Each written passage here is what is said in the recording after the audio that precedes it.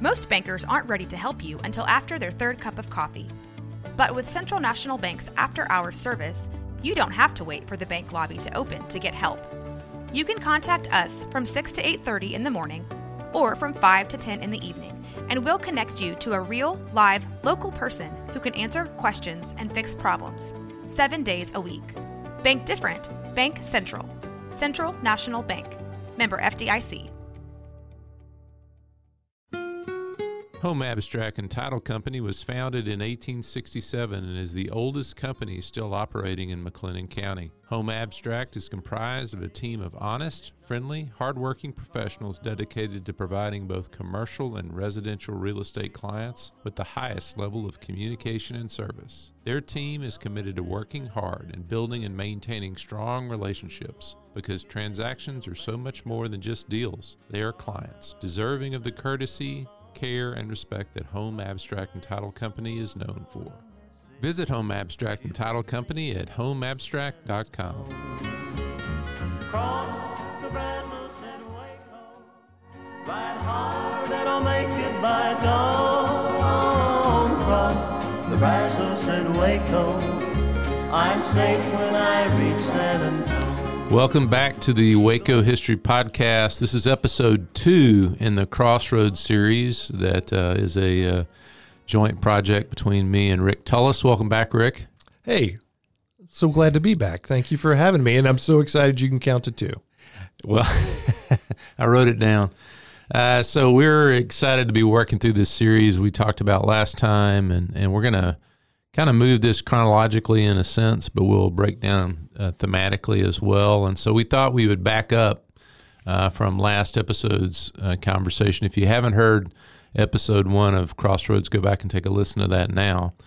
But if you have, stay tuned as we'll press into a historical overview. Right, Rick? That's right. We're gonna go all the way back to the beginning. We're gonna start with Adam and Eve, and then we're gonna work our way. Okay, fast forward just a little bit. Let's get not quite that far back. But I think we can promise you by the end of the episode today, we'll get you through the 19th century. So we'll get you through the 1800s before we end today's episode. But Rick's been doing research. He's been very focused on doing research on early Waco. So he's going to start us out with how we should think about Waco's crossroads even early in its history. Yeah, Stephen, I thought it'd be interesting to look at the earliest contact and the earliest times that the Waco was a crossroads for someone. Obviously, you've done some great episodes on the Native Americans that were here, and so there's some known there about their lives. They don't have the same kind of written history, so we don't have all the same context, but it does cross paths here. So in one thing I came across was in 1772, there was a Spanish explorer who happened to be the governor of Louisiana at the time. I'm going to butcher his name, Athanase de Mazara. It's like I was transported to Spain. Yeah, were you there? Yeah. Did you feel it? Yeah. Could you feel it? And he was on a trek going up the Brazos, and in his writings or in his notes, he notes 2 significant villages on the Brazos River, which corresponds to where we are today. So that's probably one of the earliest historical references to what we now know as Waco. All right, really interesting. Does he say anything else about it in this early reference? No. So that's it. Two little villages on the Brazos. Yeah, is what I don't know if this is true or not, but we a lot of the names around here are Spanish. Bosque, for one, that river. So I don't know if that was the journey, the expedition where the names were given to Brazos is the full name of the Brazos is a very Spanish name as well. So I don't know if they were the ones, if they went up and how far they went. I'm not sure. Okay, and so we're talking 1772. This is the kind of the northeast perimeter of New Spain. Yeah, is kind of this landscape we're talking about. Really interesting. Yeah. All right, so so we have a bit of information on 1772. Then when does the record help us again? Well, so in looking at it, about 50 years later, So Stephen F. Austin, and we know how important he was to the western settling of Texas. But 1824, he had his colony going, and I guess they were running into trouble with the Wacos, and he sent a delegation up to the Waco villages to meet with them to negotiate some kind of peace treaty because they weren't getting along. I think there were some raids going on there. And, some would say it wasn't just a delegation, but as oftentimes happens in these strategic meetings, they were doing a little reconnaissance too. Mm-hmm. So they captured some information about the area. And in that, they talked about, there's really two villages. They're real close together. And if you added up the houses in both of them, it was a little less than 50 houses, about 100 men, right? They would want to know how many fighting age males they had to deal with. And a couple hundred acres of corn were being farmed at the time. So a significant establishment for sure. Yeah. And this is at the point where the colony, that is a contingent that could have been threatening to the Texas colony. Because it's not a very substantial Anglo presence in Texas at that point. Right. Pretty thin at that point. Although it's interesting when you look at those maps, they show these counties or these settlements. I guess they were settlements at the time. That they were drawn out on paper that went all the way almost to the Red River. It's like they'd never been that far, but they certainly wanted to take a claim over those lands, even though they had never seen them before. Yeah. Well, I would suspect that theme of kind of defense and security would be one that might bring the new colony back into the area. So does that turn out to be the case? Yeah. Well, and I'm not sure if this is where you're going with it, but think of what we know about Fort Fisher. And when it was established in 1837, a group of Texas Rangers were sent up here. So obviously, between 1824 and 1837, a lot's happened, right? That's Texas has gotten its independence, and now they're trying to organize themselves and protect themselves. I mean, it's kind of a two-front war. They've got the Mexicans on one side, and they've got hostile Indians all around. And so they made the strategic decision to send a group of Rangers upriver to establish an outpost at what we now know as Fort Fisher. And in that group of Texas Rangers, a guy named George Erath, who ends up being important to Waco's future. We'll see in a minute. It's funny. We think of in Waco now, there is a Fort Fisher. We go by all the time. I don't think that's historically the accurate place where the actual fort was. They describe a place that seems a little different, but sounds like it's close. But they were only here 3 weeks, so it's like it wasn't like Fort Ticonderoga or something. I mean, it was a short-lived fort, and then they pulled back. The state officials wanted them to pull back because they thought they were too far beyond the frontier to do any good. So Marlin Falls, we've talked about that before as a crossroads because it had a great low water crossing. There were a few settlers in that area, so they pulled back to that area. Okay. I've even seen something recently where they've talked about maybe relocating Fort Fisher and folks being up in arms about the possibility of doing that. And it is the traditional home of where Fort Fisher was, but probably not the actual home place where Fort Fisher was. Right. Yeah. In the Erath talks about it being close to a big spring and all that, which probably describes something a little closer, further upriver, maybe where the Suspension Bridge area is, where you can still see all those springs going today. Yeah, it's really amazing. Cool. You can walk down below, although it may be blocked off right now, and you can still see those springs flowing. It's pretty wild. Yeah. So one thing I was going to, in his own words, share a little bit with what Erath had to say, just to give you a feel from the source at the time, what it was like to do what they did.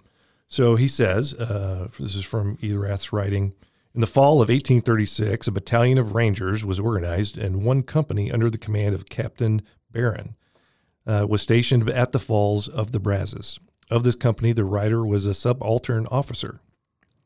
We were ordered early in the year 1837 to establish a fort at Waco Village. We were there. We were 3 weeks coming up. So think of that. To get from Marlin to Waco took them 3 weeks. There might have been a few things in the way. They should have taken the highway. Yeah. Well, there's always that cop and Riesel, so they wanted to make sure they didn't. We were 3 weeks coming up, having found it necessary to cut a road and build a bridge over Cow Bayou. We expected to occupy the fort permanently. Waco was in the possession of Buffalo, and only a short time before had been vacated by the Waco Indians. Corn stalks were found in the fields that had been cultivated, and peach trees were growing where the city now stands. We built some shanties for barracks near the big spring on the river, but only remained there 3 weeks when an order came from the Secretary of War for us to return to the falls, as we were too far to do any good. We went back, calling the place we had left Fort Fisher. Yeah, I think it's interesting as we talk about crossroads and travel. It wasn't easy to travel back then, right? I don't know if they were all on horseback or if they actually had wagons. I'm sure they were taking supplies and stuff. But yeah, the terrain and having to clear out roads isn't like we think of roads now. Our context is much different. We drive down I-35 and we see bulldozers and track hose doing all that work. Well, for these guys, it was a hatchet and manpower. Maybe use their horse to pull some stuff out of the way. But yeah, slow and difficult work in a place where think of today we're on a day where it's raining quite a bit. I mean, just think what the conditions would have been like. Yeah, on a day like today. And when it was time for lunch or dinner break, it wasn't like they just, jumped over to Jack in the Box and got something. They had to go find food, kill it, process it. A lot more of their day was spent in subsistence living than we spend today. So I hope you're not eating Jack in the Box, Rick. Man at your age needs to think about nutrition. Sourdough more than that. Got the sourdough bun. Really anyway. So this is the Republic period. So this is Republic of Texas period. What else is kind of going on in that era? Well, so soon after. One note to make, I think, that we learned from that source is this vibrant village or two villages that we heard described earlier. Something had changed. They weren't there anymore. In the intervening years, yeah. They weren't there, and there's probably certainly some thoughts on why they left. There's different theories out there. The disease was one of them that had taken a toll on the Native American population. And there wasn't just the fighting that was going on with the settlers. There was a lot of fighting between different tribes, and who knows how that might have had an effect one way or the other. Yeah, but there's a lot of pressure on indigenous peoples at the time. Yeah. Yes, yeah. And it must have been just an incredibly hard way of life as well. I mean, we're talking about the settlers who had a few more modern amenities for the time, but it was a hard life for everyone. All right, so my next kind of crossroads contact in that time period was something called the Santa Fe Expedition. Have you ever heard of that? Yeah, I know it came through the area, but I don't know a lot of details about it. Yeah. So Lamar, I think he was the president at the time, decided, hey, we want to.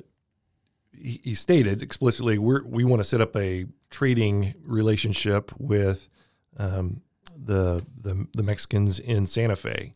Now, I think there was also this desire that, hey, hopefully maybe they'll want to come over to our side, but we're going to go as a mercantile group and really try to set up a trading route. Yes, yeah. There'd been. And to his point, there'd been some similar ones set up. I think St. Louis to Santa Fe was a trading route at the time that was successful. And so to do that, they put together a couple hundred guys, some with a military background. A lot of them were merchants, and a lot of them were just people new to Texas who wanted to see the world and explore what was going on. And one of those guys is a guy named George Wilkins Kendall. he actually wrote an account of the whole trip, which turns out to be great for us because we're going to see a little bit of that in a second. So the expedition leaves out of Austin and comes up through this area. And at the time, you got to keep in mind, no one had ever gone from Austin to Santa Fe. There wasn't a road. There wasn't a path. There wasn't even a map that actually spelled out exactly where to go. I think they had a couple of guides who kind of thought maybe they knew where to go. And so as a result, they're taking the long way there. We'll see. They kind of take the never way there. But they, at the beginning of the trip, they've got a lot of wagons loaded with goods. They've got a couple hundred people. They're bringing their own cattle for food. They've got a bunch of cattle with them. And so this group's making its way really up that I-35 corridor that we talked about in the last show. That was really a natural pathway. But they knew at some point they had to start going west. Mm-hmm. And where that broke seems to be, when you read the book, they'd camped somewhere around Little River. There was an old fort there, frontier fort. They'd stayed there, and then they cut across the plains. It would have been not like we see now where there's trees and stuff. It would have been pretty barren, open ground, pretty easy travel. And the accounts are really interesting there. They come across lots of buffalo, like the guy's describing buffalo as far as the eye could see, which is really interesting. In our time, we don't get that. And we know, and it's described, they cross at a place on the North Bosque River called Eichelberg Crossing, which is there today. I mean, you can actually, in modern times, which is often the case, a trail turns into a road, turns into a highway, whatever. I mean, it's not a highway, but there is a significant road that's through Eichelberg Crossing now. So I thought it'd be interesting to hear a quick description of what Wilkins had to say here. So, and again, talking about the difficulty of travel, and he says, we had already, and with no inconsiderable difficulty, crossed one branch of the Bosque, which I would say that's the South Bosque if you look at how the rivers are lined up. And on the evening of the 5th arrived another fork of the same stream, which would be the Middle Bosque at that point, where we encamped for the night. It abounds with excellent trout. I hear a little bit of a pause there. We don't have trout. Yeah. But as far as he knew, they were trout. I'm sure they were bass and soft-shell turtle. This day, for the first time, we saw the antelope or mountain goat, an animal somewhat resembling both the deer and the goat, but with flesh preferable to that of either. It runs with great speed and has a stride like a horse. All right, what's that? That's pronghorn antelope is what he's describing, which, you're not going to see those around here any longer till you get up in the high plains area. So then he goes on the early part of the 6th of July, we spent cutting a road through a thick belt of wood, which skirts either side of the main branch of the Bosque. So I think they're getting close to this Eichelberg Crossing area now. And in partially digging away the high steep banks of the stream. The labor of crossing the river was incredible. In descending the abrupt banks which led to the channel, it was necessary not only to lock the wheels, but to hold back the wagons with ropes to prevent them from pitching down head first, as it were. The greatest difficulty, however, was in ascending the other side. The ascent was nearly perpendicular and some 40 feet high, with no better footing than deep sand. Some 20 yoke of oxen would, in the first place, be hitched to the wagon, then ropes would be attached wherever there was a place to make them fast, manned with about 50 or 60 of the fatigued party. Finally, all the drivers would be called in requisition, and when all was ready for a start, such a jumping, whipping, cranking, yelling, pulling, cursing, and swearing would arise as it set all description at defiance. So just imagine doing that day after day.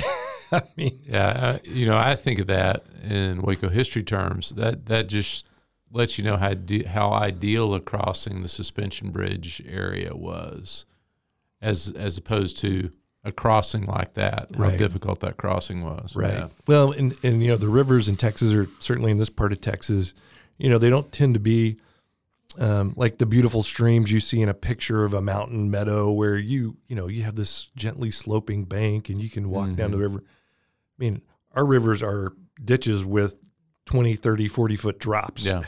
Yeah. And then the water channel, and then it's another 20, 30-foot rise on the other side. And so they would have to cut these approaches, right? They would send out parties to cut down the banks so they could get the wagons in and out. A little side note, I've got a farm on the Middle Bosque, and not too far from me, there are a couple of these places where approaches have been cut. And I often have wondered, were one of those the original cuts that these guys made in 1841? Yeah. I'll never know, but it's fun to think about. So what is the fruit of that expedition? Yeah. So it's a whole nother story, probably a whole nother podcast. But those guys end up getting lost. They never, they were trying to get to the Red River and then follow it west. They never find the Red River. The guy who was guiding them ends up running off because he figures out that he doesn't know what he's doing. And so somewhere up in the Palo Duro Canyon area, they're stuck. They can't get up. They can't get out of the canyon, and they're out of food. The guys are sick. They're getting attacked frequently, and their horses are getting stolen. They're out of cattle. They're starting to starve. There aren't any buffalo around that area. So they end up sending out a small group that was still well enough. And this. George Kendall, I think I call him Wilkins a minute ago, George Wilkins Kendall, was part of the group that's, hey, we're just going to go into Santa Fe and get help, and we'll come back and get these guys. Well, the Mexican authorities there, the governor, had gotten intel that these guys were coming, right? Somebody had seen their big party coming across the plains and stuff. So anyway, he captures them, and then finds out the other guys are there, goes and captures the rest of them. They never make it to Santa Fe. He executes a few of them, threatens to execute more of them. But anyway, in essence, then they all get marched down to Mexico City on foot. So they've almost died going to Santa Fe. Now they got to walk all the way to Mexico City on foot under horrible conditions and under threat of death. And then gets down there, gets a little fuzzy. Some of them escape. Some of them get let go, and then a lot of them make their way back to Texas. And in fact, one of them is a guy we're going to talk about next. I know, who was an employee at the time of the Torrey brothers. But you tell us about him. Well, George Barnard. Yeah. Barnard. Yeah. I got to say that right. George Barnard was on that expedition. And though he makes the round trip back up to Waco. You want to what do you know about the Torrey? Yeah, so the Torrey Brothers Trading Company started in Houston in 1838, and Barnard is working for them in Houston, and they franchised. So there's New Braunfels, San Antonio. They have several of these trading posts that are established, but then Barnard comes into local lore by leading the Torrey Brothers post that's established near Waco. Yeah. Yeah, and one thing that I thought was interesting, putting that trading post in was actually a requirement of a treaty with the Indians, the Texas Indians. They negotiated, being the savvy negotiators they are, negotiated, hey, we want a trading post out here closer to us, and that's why that got put. Actually just downriver from where we would call Waco now. So somewhere between Cow Bayou and Tawankina Creek. About 8 miles below Waco Indian Village. So about 8 miles from Waco. Yeah.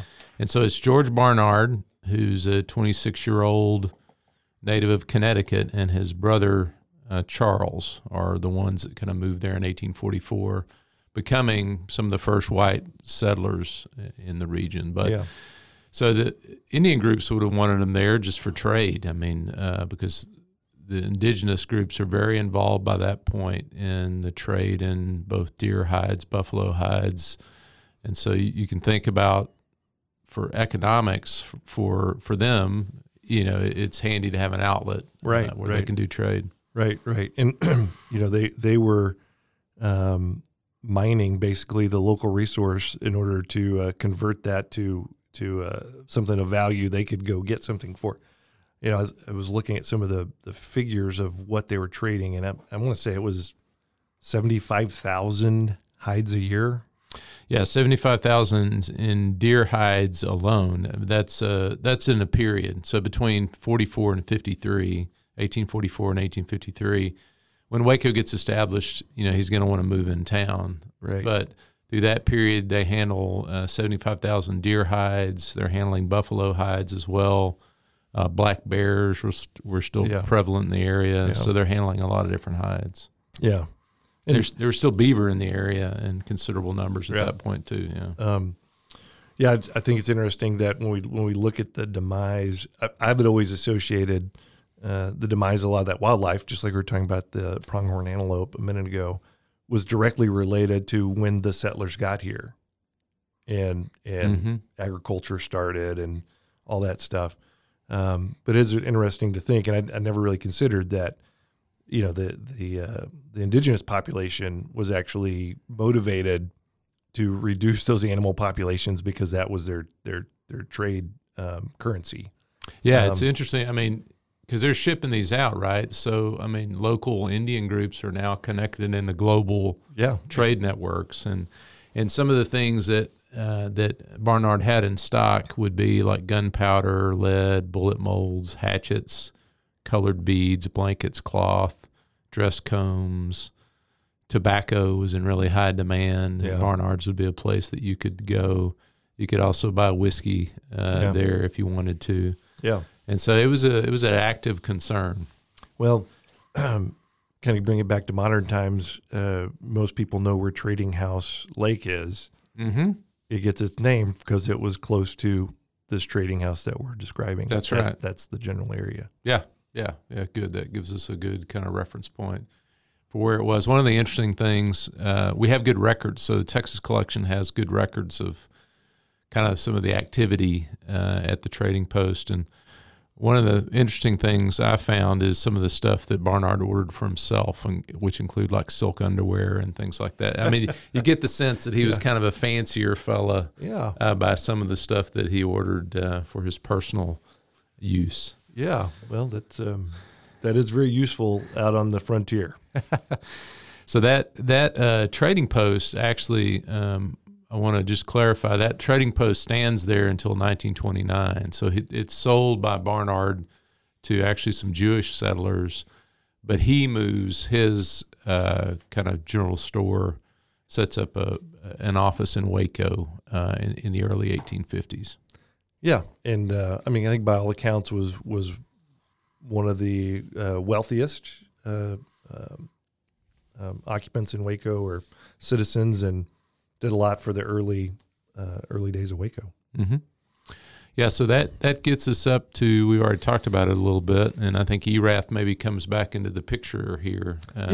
Yeah. So so it was 1842, right, when it was the trading house was established. So then there's kind of this period of surveyors going out, of settlers, looking for claims to make. But there was a lot of tensions at this point with the indigenous folks. So there wasn't a huge push into the area. So there's not a lot written about the next few years, and at least that I could find. Now in this book, one of the books that we keep referencing, I don't think we mentioned this earlier, is a handbook of Waco and McLennan County. And I've got a version from 1876 that I'm looking at that's got these personal accounts from George Erath and some of the other characters from the early history. So that's what we're pulling from. And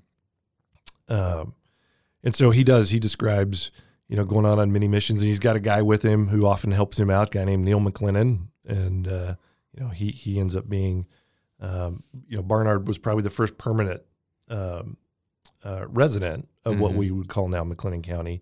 McLennan was kind of the first settler. He's when they were out surveying land saw this beautiful place in what they called the South Bosque Valley, which right now is under Lake Waco. So if you were, you ever been to the park in Woodway that overlooks the lake? Yeah. Oh, yeah. Yeah. Mm-hmm. Beautiful spot. Well, if the water wasn't there and you were looking kind of back to the northwest towards Hog Creek, that's where Neil McLennan settled. And So that park would be one rim of the valley, or one kind of edge of the valley. Yeah. You're sitting there on the edge of the water, but really you took the water away. There's probably another, 30, 40 foot drop down in there to what would have been the actual water course that ran through there. It would have been beautiful. It would have been beautiful. Yeah. In fact, as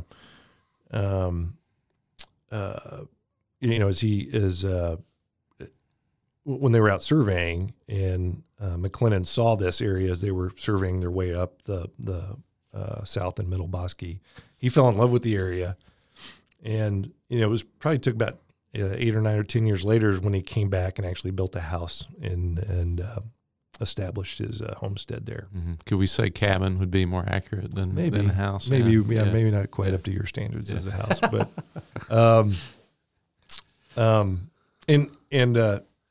you might see this on the map too. I like how what we know currently ties back to history. Mm-hmm. There's a road called McLennan Crossing when you get on the other side of the river off of Spiegelville Road, and that was Neil McLennan's crossing. That wasn't McLennan County crossing. That was Neil McLennan's crossing that went by his house and crossed the South Bosque River and came up basically where Estates Drive, that kind of area right there, and carried on towards Waco.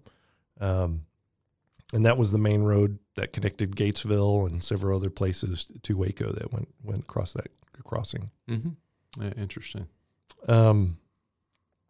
Okay, so those guys, Erath, McLennan, some other guys are out doing not only surveying, they're doing a lot of Texas Rangering in there as well when things get hostile.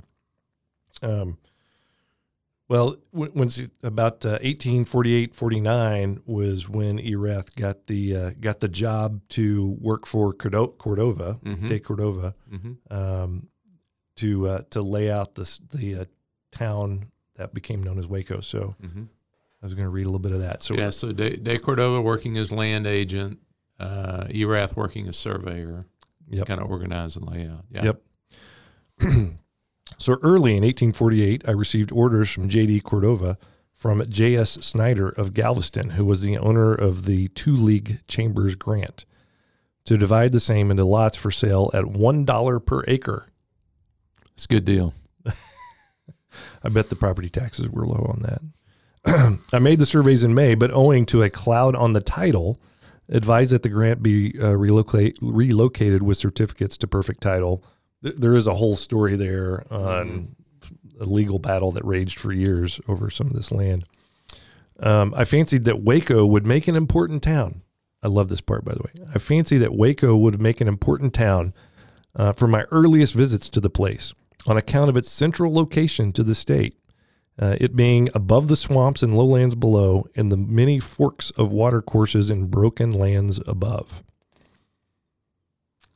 I'm a big fan of Chamber of Commerce here.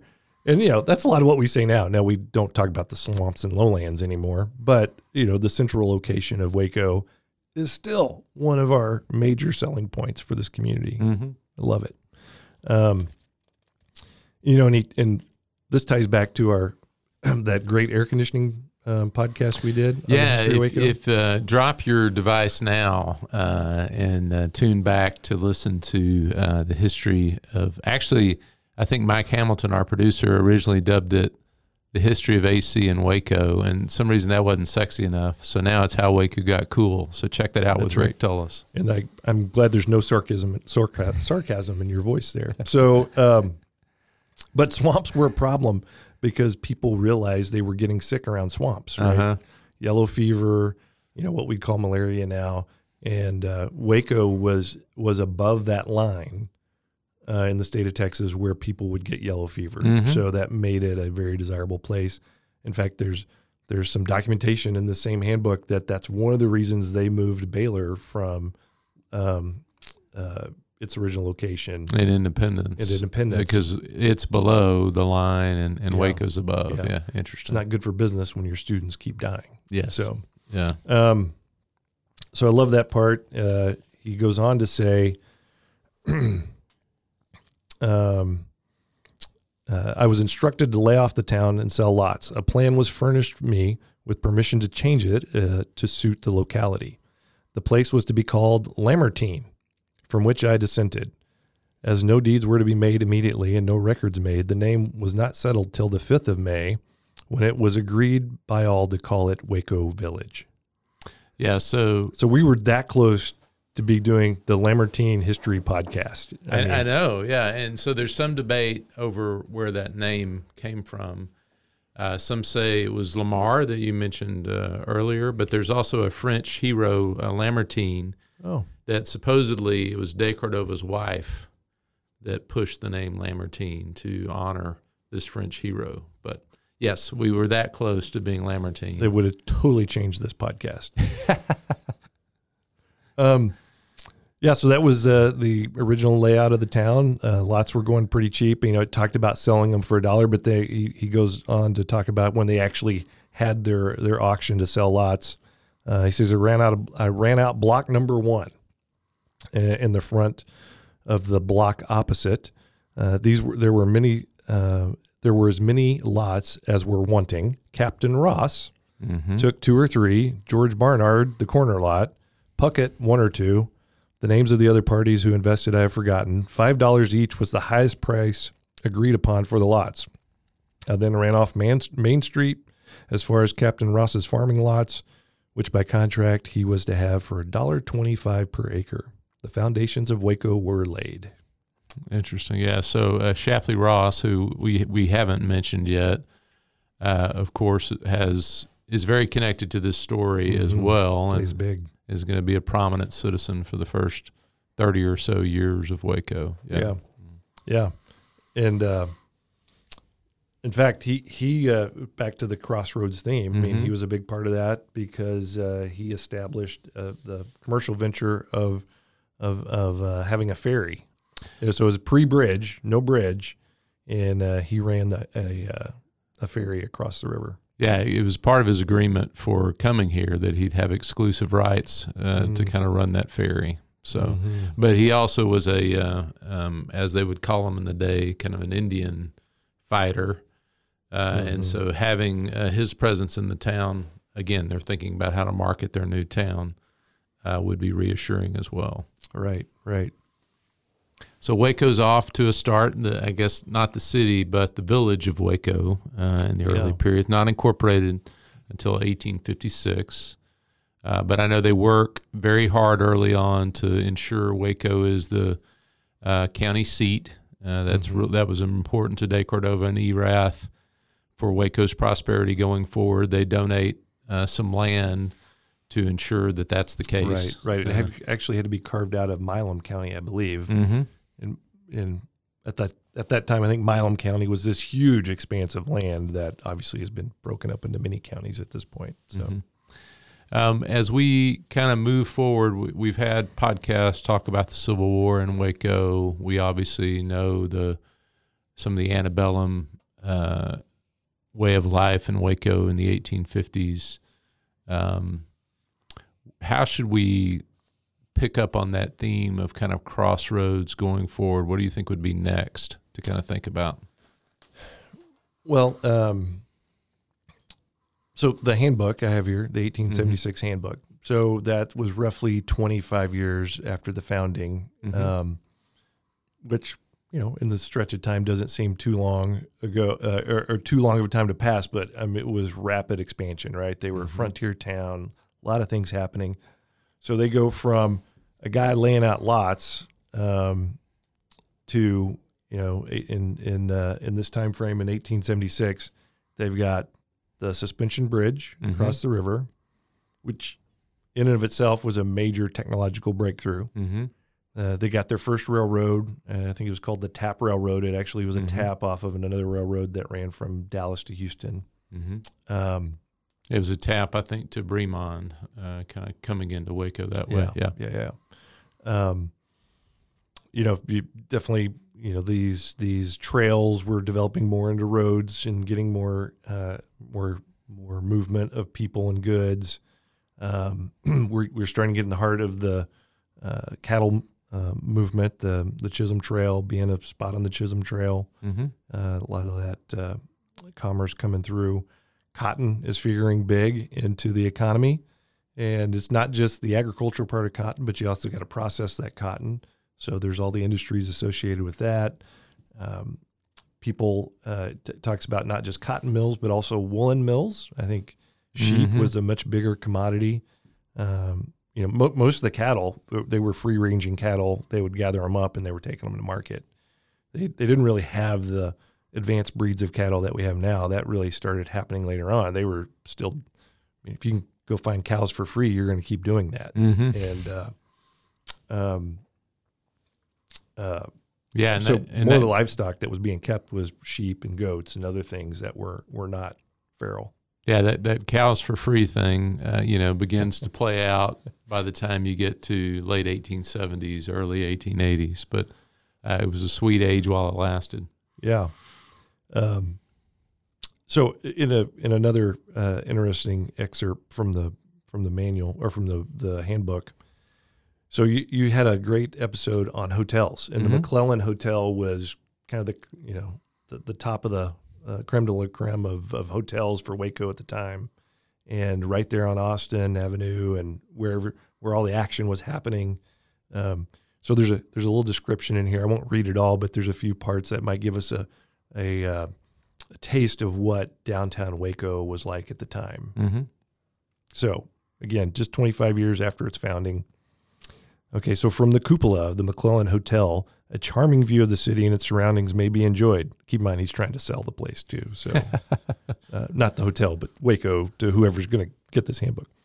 From that elevated standpoint, the beholder looks immediately down into the Austin Street and into the public square nearby and beholds, during the months known as the cotton season, a scene of bustling activity as it renders it difficult to realize that only a few years ago the ground now occupied by mammoth houses and traversed by these crowded thoroughfares of business was trodden only by the buffalo's hoof and the moccasined foot of the Indian.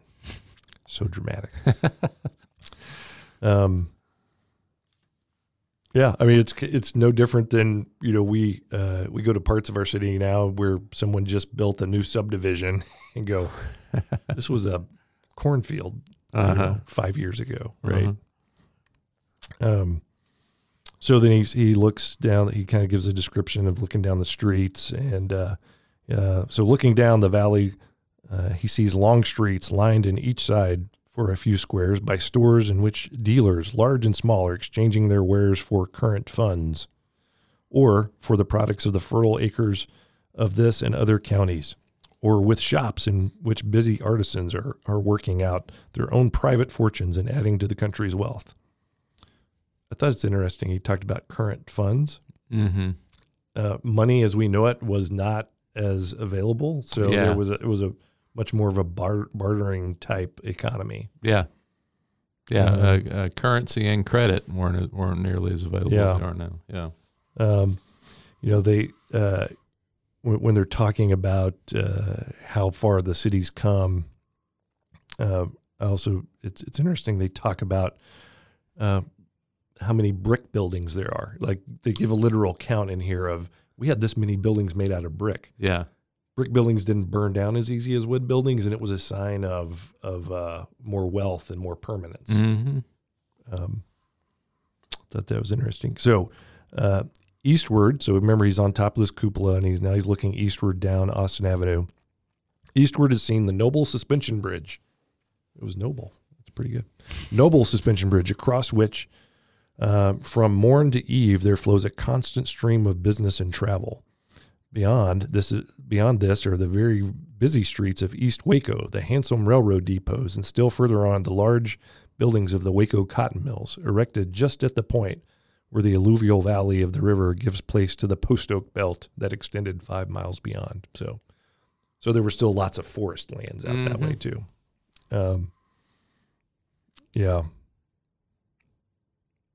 It goes on, I guess, describing some of the other businesses. There's planing mills because lumber was important. Yeah. You think about,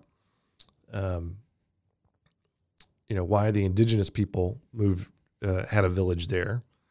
And it actually is a lot of the same reasons these settlers would put a village there, right? Mm-hmm. A source of water, a place to get close to the water, but not getting flooded out all the time. Mm-hmm. So, there had to be a little bit of elevation. Fertile lands close by to farm and produce food. But you also needed wood because there was no, that was the main source for really any kind of heat or cooking or whatever. So you had to be, in an area where you had wood or have access. Later on, I think a lot of that starts getting supplied by the railroad from East Texas. Mm-hmm. I've seen those old maps, and so you have lumber companies. Most of them were in what maps call East Waco, Texas. I mean, they're labeling it kind of as a separate community, but I know that the Cameron Lumber Company was just there across the river. So yeah. So, by this point that you're talking about is when Waco is really coming into its own as the kind of capital of the inland cotton market in Texas. I mean, it is the point of exchange. We need to make the point that the old system of slave labor had given way to the new system of tenancy and sharecropping, which, while it granted people rights, I'm putting this in air quotes, generally put them in, recurring debt and a situation where they weren't tied legally to ownership, but debt-wise, they were often tied to the land. Right. But it is a time where it's really the heyday for cotton as far as its place in the local economy. Yeah, and I think it'd be interesting. We've talked about we're having another Crossroads episode just on commerce and really digging into that a little bit more, looking at how much was being produced then and how it grew exponentially, and really how Waco was the westernmost place that you could actually grow cotton at the time. It moved as cotton got better, but and farming techniques got better. But yeah, that ends up being a major part of the economy. One of the other excerpts here were kind of related to this, and also some of the human, I think, innovation that had to occur once they lost the ability to have that free labor, right? I think we've seen that today. Constraints will create innovation, create opportunities for innovation, right, and mechanization. And Waco right now, we've got a large shortage. Our economy is growing faster than we can grow our workforce. Mm-hmm. So you're starting to see companies be more innovative, going into fast food places now, and there's no one to take an order. You go to a machine and place your order. Those are labor-saving devices because companies can't find labor. But anyway, the handbook says, here and there, as the eye surveys the town in all directions, again, this is the guy up in the cupola, are seen of the vapory jets sent from various substantial buildings in which steam is employed in important manufacturing tasks. So you love, as an engineer, I love that idea, right? The steam age is in full swing. Those machines are getting employed in different ways. In fact, we talked about that in the air conditioning podcast. That's the main driver for how they were able to produce ice using these steam engines, but they were being used for multiple things. And in the old bird's eye pictures of Waco, the maps, if you ever get to see those, and they show all these dirty smokestacks everywhere. That was just a beautiful sign of progress. That was progress, yeah. So, yeah, we see this in some larger cities around this time with these fights against smoke and smoke pollution. But it's seen as progress, right? This is a good thing. Yeah. We've got smoky skies. Yeah. So, well, I said we're going to get to 1900, but I think that's a pretty good cutoff because I think we've established a good kind of foundation for this early phase of kind of crossroads. I think as Cotton, if we've introduced it, it's really cemented with the Cotton Palace, which starts in 1894, and that's going to be a great thing to tease to talk about when we get into Waco as an entertainment crossroads. There's also educational institutions that are popping up during this period, none that won't be mentioned here, because those we'll talk about in our education crossroads episode. Anything else you think ought to make sure we get in today as we lay this kind of early historic foundation? No, I think that's a good place to stop. We'll start saying we're at some point going to talk about some of the political crossroads that happened in Waco. There were a lot of significant, not only people, but events that have happened here over the years. And as Waco grew in prominence through this time period, right, and its cotton dominance and the there's some cool stuff there that we'll dig into later. Yeah, I think so.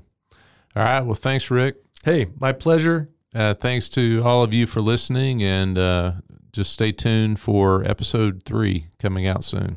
Cross the Brazos and Waco, ride hard and I'll make it by dawn. Thanks for listening to the Waco History Podcast. Like what you heard? Subscribe, rate, and review our show on iTunes so we can reach more listeners. You can find show notes and info on every episode at wacohistorypodcast.com, and more info on Waco's past at wacohistory.org. Our theme music, used with permission, is Cross the Brazos at Waco, performed by the late Billy Walker. For more info on Billy's music, go to billywalker.com. Thanks for listening. We'll see you next time. Reach San Antonio. This has been a Rogue Media Network production.